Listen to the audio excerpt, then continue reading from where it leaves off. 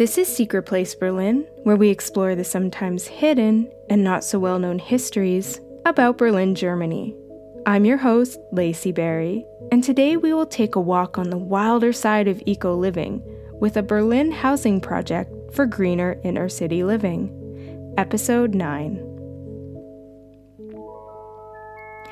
Imagine if you could design your own apartment in a community according to your needs alongside nature, the architect, and your neighbors. German architect Frei Otto understood such a need, often questioning the role of architects in today's society.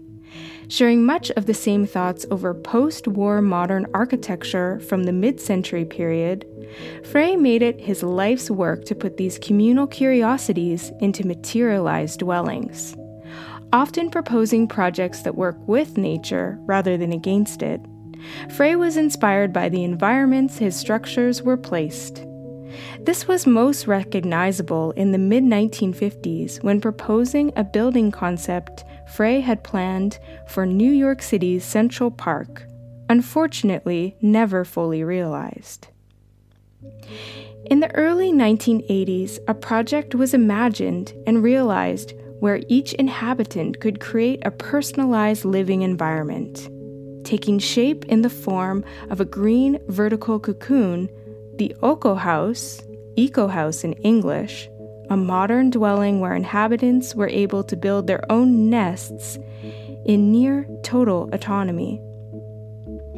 The Öko-Haus is located in a small neighborhood consisting of 2 official blocks surrounded by embassies, the zoo, Landwehrkanal on one side, and Tiergarten on the other, one of Berlin's largest inner-city parks that used to serve as Friedrich Wilhelm's personal hunting grounds when developed in the 1600s.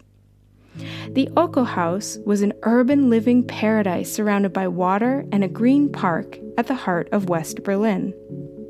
The first time I happened upon the Öko-Haus was not in person, but rather a suggestion from a friend. On doing some online uncovering, I made a point of visiting the site when I was in the park next. Viewing it in person was even more astonishing. The humble abode boasted an eclectic mix of window and door shapes, patterns, textures, and harmonious plants cascading from balconies planted in plots and garnishing every surface that allowed for its intertwining vines and broad trunks. A place that one could immediately tell was in collaboration with nature rather than trying to tame it. Composed of 3 atypical residential houses separated by walkways, gardens, staircases, and a confined parking area, the houses themselves are made up of concrete skeletons mounted on solid pillars. Initially developed as a raw open-air structure, the future inhabitants were encouraged to personally customize their dwellings alongside the support and guidance of Frei Otto and other architects selected by each family. Inhabitants were only obliged to follow some ecological rules for the house, such as installing large bay windows, setting up green roofs, and conserving the existing green surroundings. That meant striking harmony with the structure's lush surroundings and cladding the roofs, walls, and other surfaces with vegetation and/or solar panels.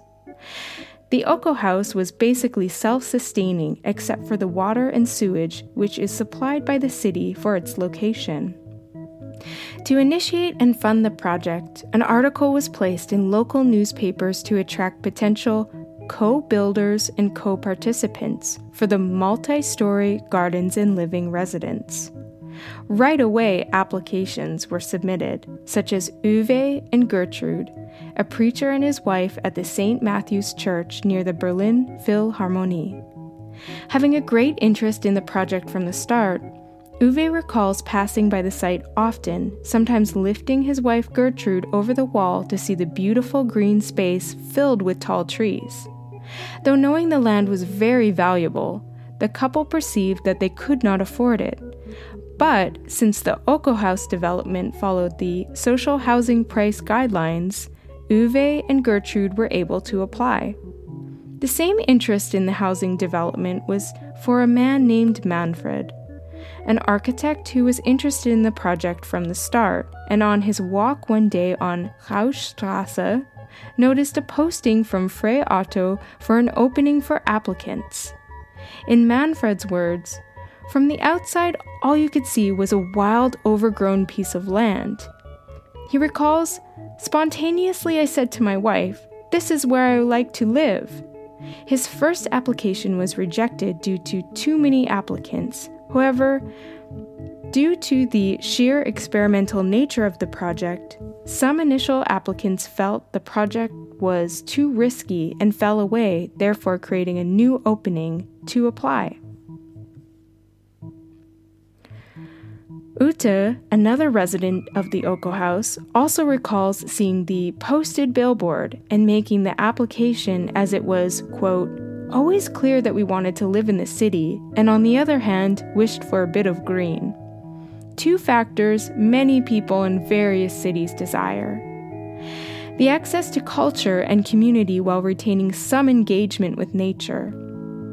Inhabitant and architect Jürgen shares that he found the project compelling for the ability to, quote, "develop the design of my own home, to manage the site and plan according to my own needs," where last-minute inhabitant and architect Wolf Dieter was attracted by the wonderful panoramic view of the building, a site that was already constructed on his arrival.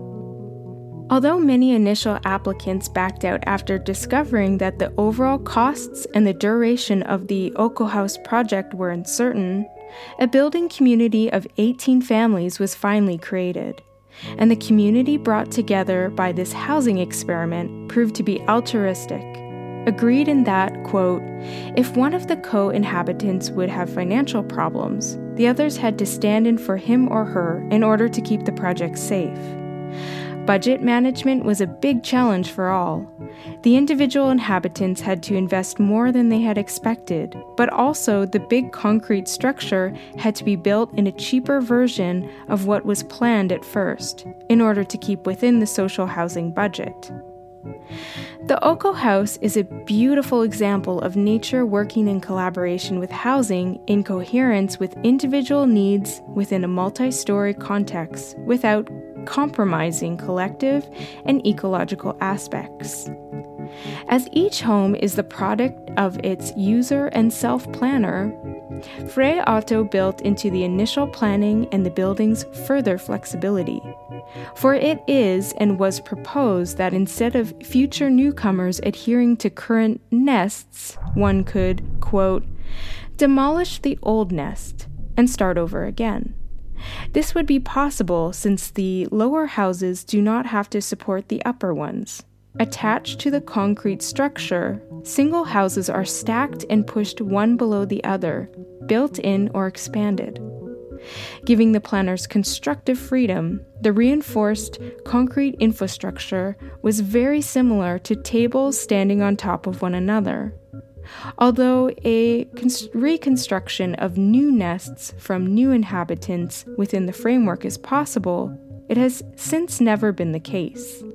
Today, the Oko House stands as a positive example and solution to inner-city living, with a bit of green, while attempting to raise questions over the roles of architects and inhabitants according to community and structure, while nurturing nature and allowing for nature to nurture.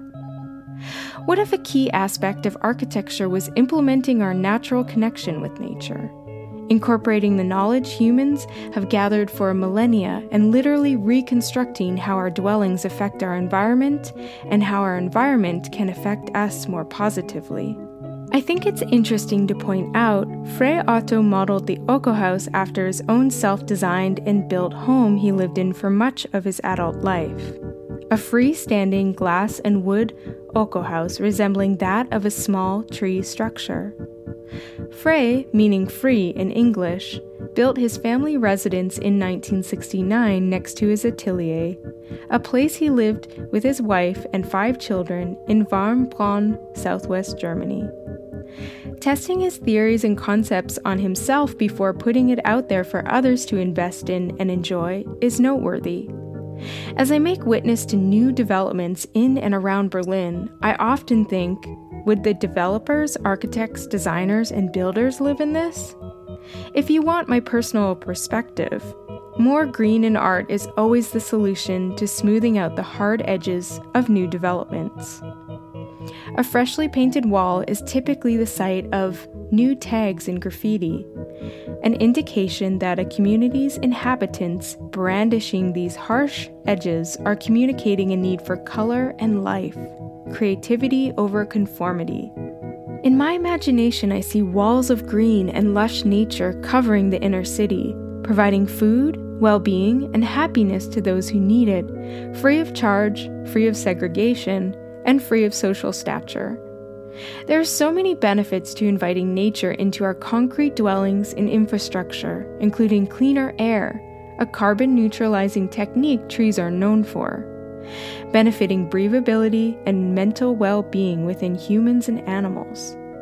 I can personally say a visit to a botanical garden with all its scents, sounds, and sensations has often put me at ease. And I wonder why a train station or city square could not emulate this. It would make for a much healthier and refreshing place to wait for transportation or be reunited with a friend. Thank you for going on this walk through Berlin's concept for greener inner city living. For more information about Secret Place Berlin and to join the Secret Place Berlin community, please go to my website at www.laceyberry.com/secretplaceberlin or follow us on Instagram at Secret Place Berlin, where I release a custom illustration made by me in relation to the secret place we shared on this program. Secret Place Berlin also has a Patreon where you can support us. Though we love creating each episode and sharing our favorite places and secrets about Berlin, Secret Place Berlin does need your support to keep unveiling the eco-secrets.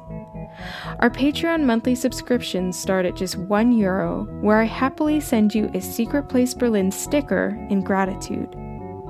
You can set your support amount higher and receive limited edition postcards, artworks, and tours for you and a friend. For more information, check the link in the show notes. And as always, big thank you to our already current subscribers. Please also remember to rate and review us with 5 stars on Apple Podcasts. Music for this episode is made by Rosano Schnell. You can find a link to more of his wonderful music and links to our show's resources in the show notes. In the meantime, thank you for listening and have a discreetly secret evening. Goodbye, and auf Wiedersehen.